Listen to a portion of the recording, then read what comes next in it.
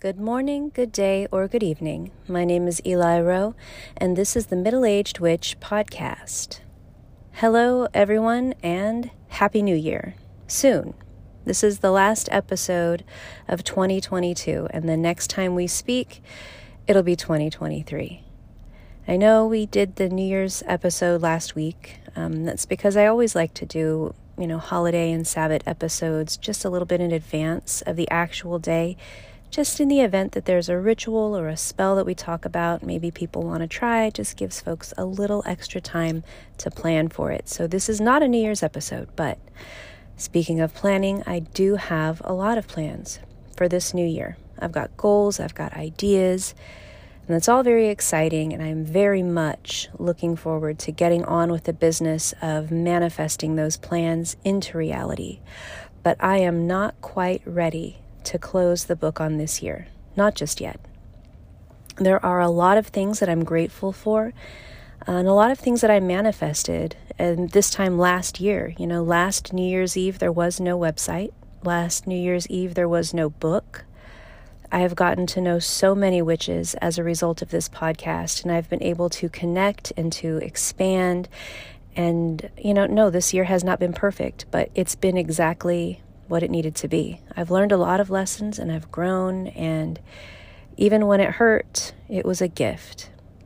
Now, if you're planning any kind of New Year ritual this year, we are in an excellent moon phase for it.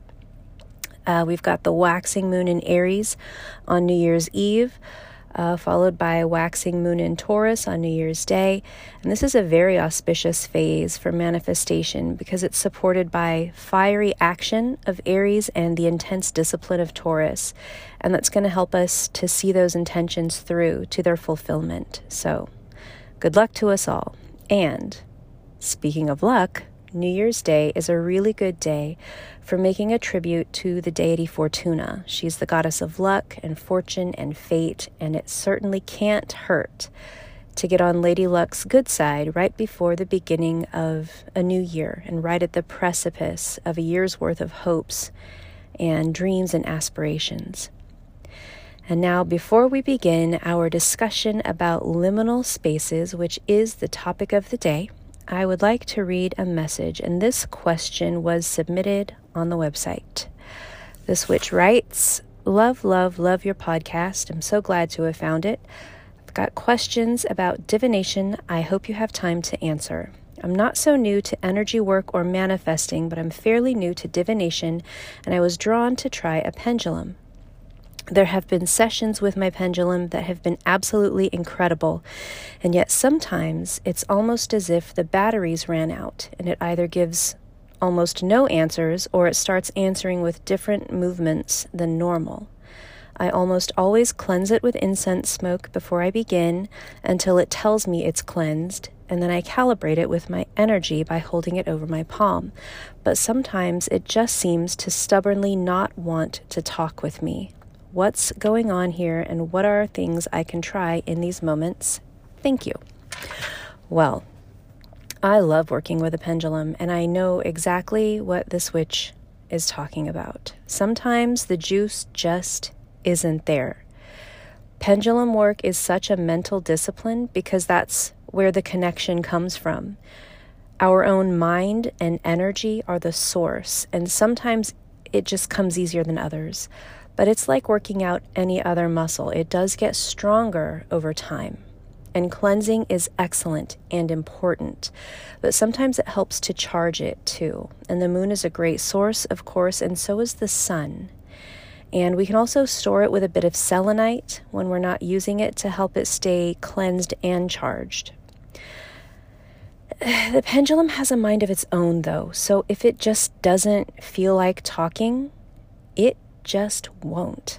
And that's okay. That relationship also gets stronger the more we use it. Just keep at it and don't get frustrated when it doesn't come so easily. And this can be the case with any method of divination. Tarot cards, scrying, tea leaves. Sometimes it works and sometimes it just doesn't. And when it doesn't, there's not really anything that we're going to be able to do in those moments to change it. So just walk away, take a day off, and try it again later. Like I said, it's a mental game as much as a metaphysical one. And if we're in a funk or a slump, we're just going to have to try again some other time. It's not failure. It doesn't mean that we're a crappy witch. That's just how it goes some days. So thank you for that question. And now let's talk about liminal spaces. Now this topic was suggested by a witch called Jay, and she's a dear friend, and it's the perfect thing to talk about at this time of year. We are all in the midst of a liminal space right now. The week between Christmas and the New Year is kind of like no man's land, you know? We're all doing the bare minimum at work. The schools are all closed.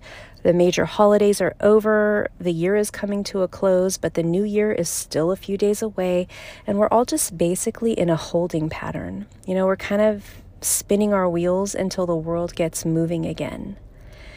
Now, the word liminal has become kind of a buzzword in recent years, but it essentially refers to being at or in the midst of a boundary or a threshold.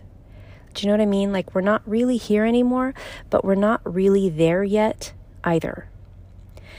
And liminal spaces are found frequently in all kinds of fiction, legends, lore, stories. You know, in The Lion, the Witch, and the Wardrobe, it's the wardrobe. It's also platform 9 3/4, or Alice's looking glass, or even the red pill and the blue pill in the Matrix. All of those are elements of liminality. And those kind of things feature very heavily in the transformation of the main characters. You know, those fictional characters have to move through these liminal transitions and emerge on the other side, totally changed, totally transformed. There's no other way. And the liminal space itself functions as a literary device. It's symbolic of the transition that the main characters are making. And this is where fiction meets reality. We all undergo these transformative changes at different times and in different circumstances in our lives. We experience these transformations throughout our lives, even just as we age, you know, as we grow older, when we're moving through our adolescence. And then again, as we become young adults, and yet again, as we become middle-aged, and then if we're lucky, as we move through our croning. All of these changes of life occur in liminal spaces of time. So when we're, 11, 12, 13 years old, we're moving out of our childhood phase. And a lot of our childlike beliefs are challenged. We learn that, Santa and the Easter Bunny aren't real. And suddenly our parents and the adults around us begin to expect a lot more of us. But we still like a lot of those things that we did when we were little. But we desperately want to be treated like we're not kids anymore. But we don't necessarily feel any older. And then again, as we're like 20 to 24 or so, we're moving through young adulthood. Maybe we're moving out of our parents' houses. Maybe we're going to college. We're getting a real job. We're finding love. We don't really know what we're doing. We still feel like teenagers, but we want to be treated like adults, even though we're kind of afraid to be adults. I remember having that stark, cold realization that if I screw up in any kind of significant way, if we choose the wrong partner, if we fail that midterm, if we get too rowdy at the bar and start a fight that gets out of hand, some kind of mistake that would be minor as a teenager, as a young adult, that could define the rest of our lives. And then we move through middle age and we find that our priorities are very, very different to what they used to be. We start to worry a lot more about the future. Maybe we have kids of our own now. Or maybe we're taking care of our parents. We've got to make the house payment. We've got to schedule that mammogram. We've got to buy life insurance. But the truth of the matter is that we don't really feel like we've got our shit any more figured out now than we did in our 20s. But now we're the grown-ups. And in each of these transitions, we find ourselves in liminal spaces. And it happens in other life moments too, smaller, like less significant events, if we've ever been between jobs. And then you've got the more monumental, life-defining moments, like the birth or death of a loved one, Those are liminal times in our lives. We're not quite where we used to be anymore, but we're not quite where we're going to end up yet either. And in these spaces, there is significant magic. Nothing is set in stone yet, and so anything is possible. And we can channel the magic of liminal spaces by recognizing where to find it and understanding how we can use it. Now, one way that's relatively easy is to use the space between being asleep and being awake. And I know that I've mentioned a book before. It's called The Silva Mind Control Method. It's by Jose Silva. It's a very easy read. I recommend it for everyone. But this is a method that was developed by Jose Silva to help people in all kinds of ways. Maybe they want to break bad habits or develop ESP, learn to astral travel, or whatever the case may be. And it's done in the liminal space between sleep and wakefulness. That space is called the theta state of consciousness. And if you're not interested in reading the book, you can find about 100 guided meditations for taking yourself to theta state and about 1,000 online guides for learning to put yourself in the theta state. In the astral travel episode, I talked at length about the method for doing this. I'm not going to belabor it here, but this is very much liminal magic. Also, I did keep calling it alpha state in that episode, but that's because that's what happens when I rely only on my memory and I don't follow my notes. But rest assured, I meant to say theta state. But this is the state of consciousness where the mind can really expand. Areas of consciousness such as creativity, intuition, premonition, manifestation, they're really able to stretch their limits in theta state. And so being able to go into this level of consciousness at will is a really powerful tool. It does take a lot of practice, and you're going to fall asleep over and over trying to get there, but it is absolutely worth the effort. But that's the magic of a liminal space. But there are other kinds of magic that we can do in liminal spaces, and not just in the metaphorical sense of liminal spaces, but in literal, actual doorways, entrances, thresholds, train stations, airports, hotels, crossroads, highways. Places like this that we find out in the world, we can go to these places to perform liminal magic. Liminal magic is magic that we can do to support ourselves when we are in any kind of a transition or when we want to initiate a transition or to transcend to the next level.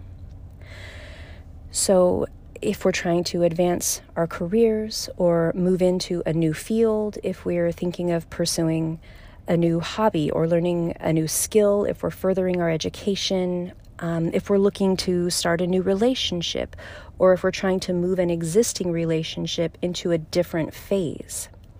If we're trying to release old patterns of behavior or establish newer, healthier patterns, if we're experiencing changes in our health, all of these issues can be supported by performing our magic in liminal spaces.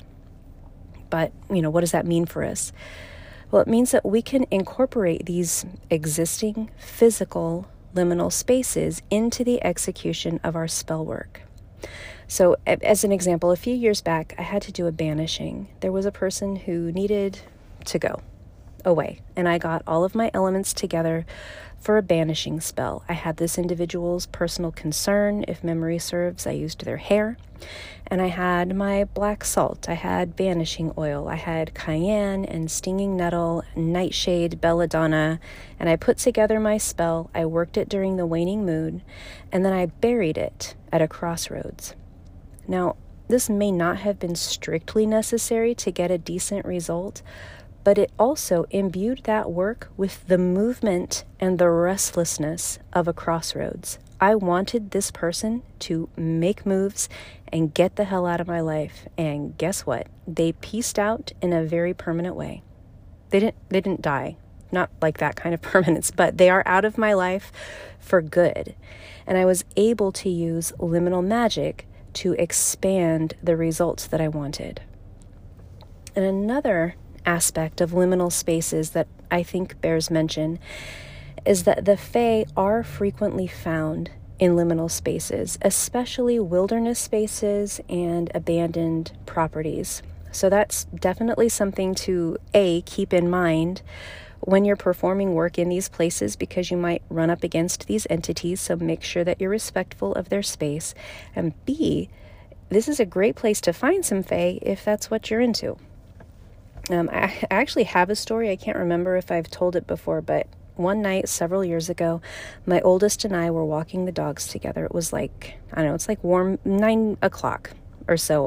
It's a warm night. We took the boys out to this really big field. It's kind of nearby our house, and we let them run around.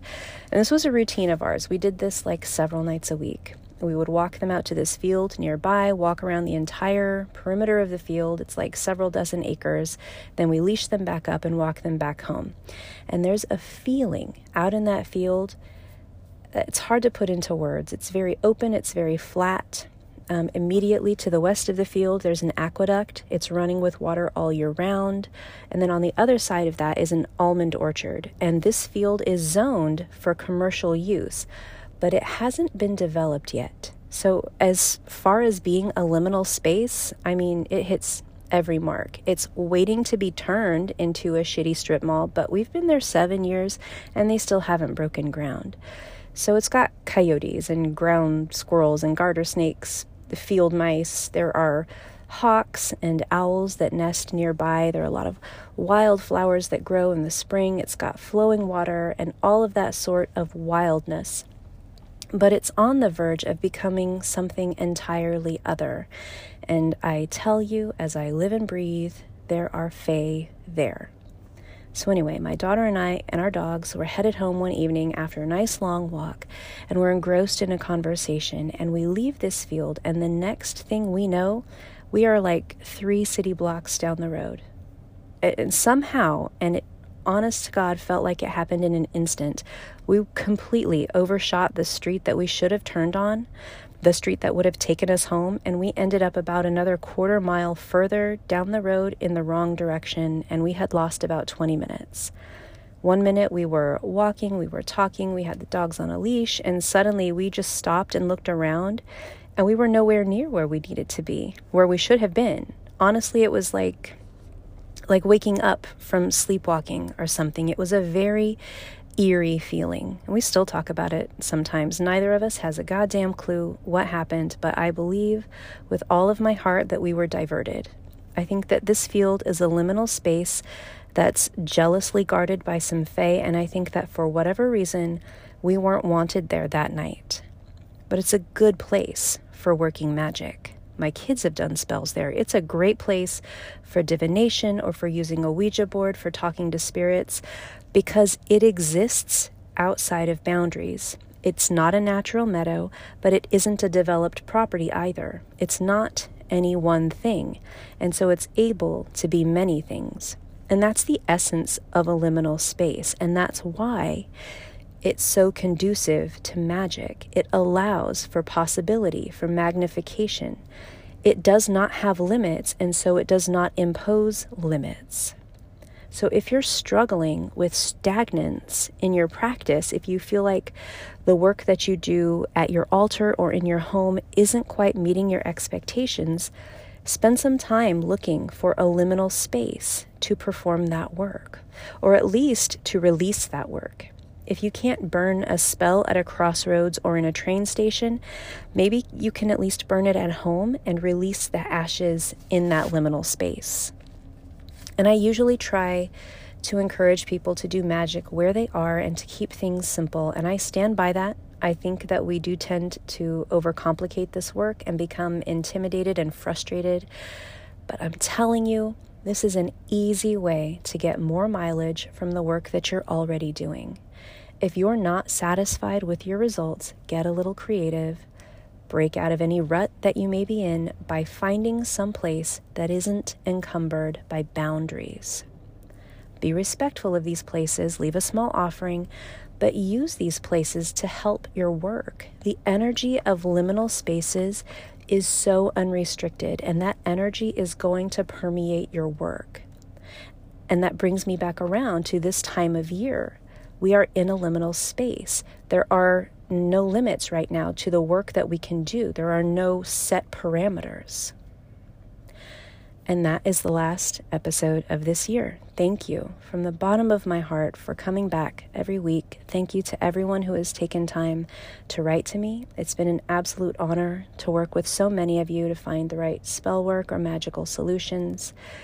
Thank you to everyone who has bought my book or posted a review. Thank you, thank you, thank you to everyone who has supported this podcast. I do consider you my coven, and we are a powerful force of nature. So have a happy and safe New Year's Eve, and I'll see you next year. My name is Eli Rowe, and this has been the Middle-Aged Witch Podcast.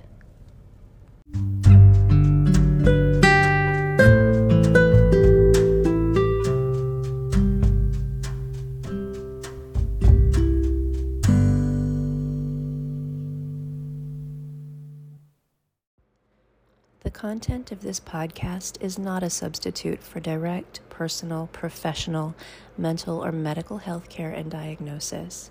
The information, opinions, and recommendations presented in this podcast are for general information only.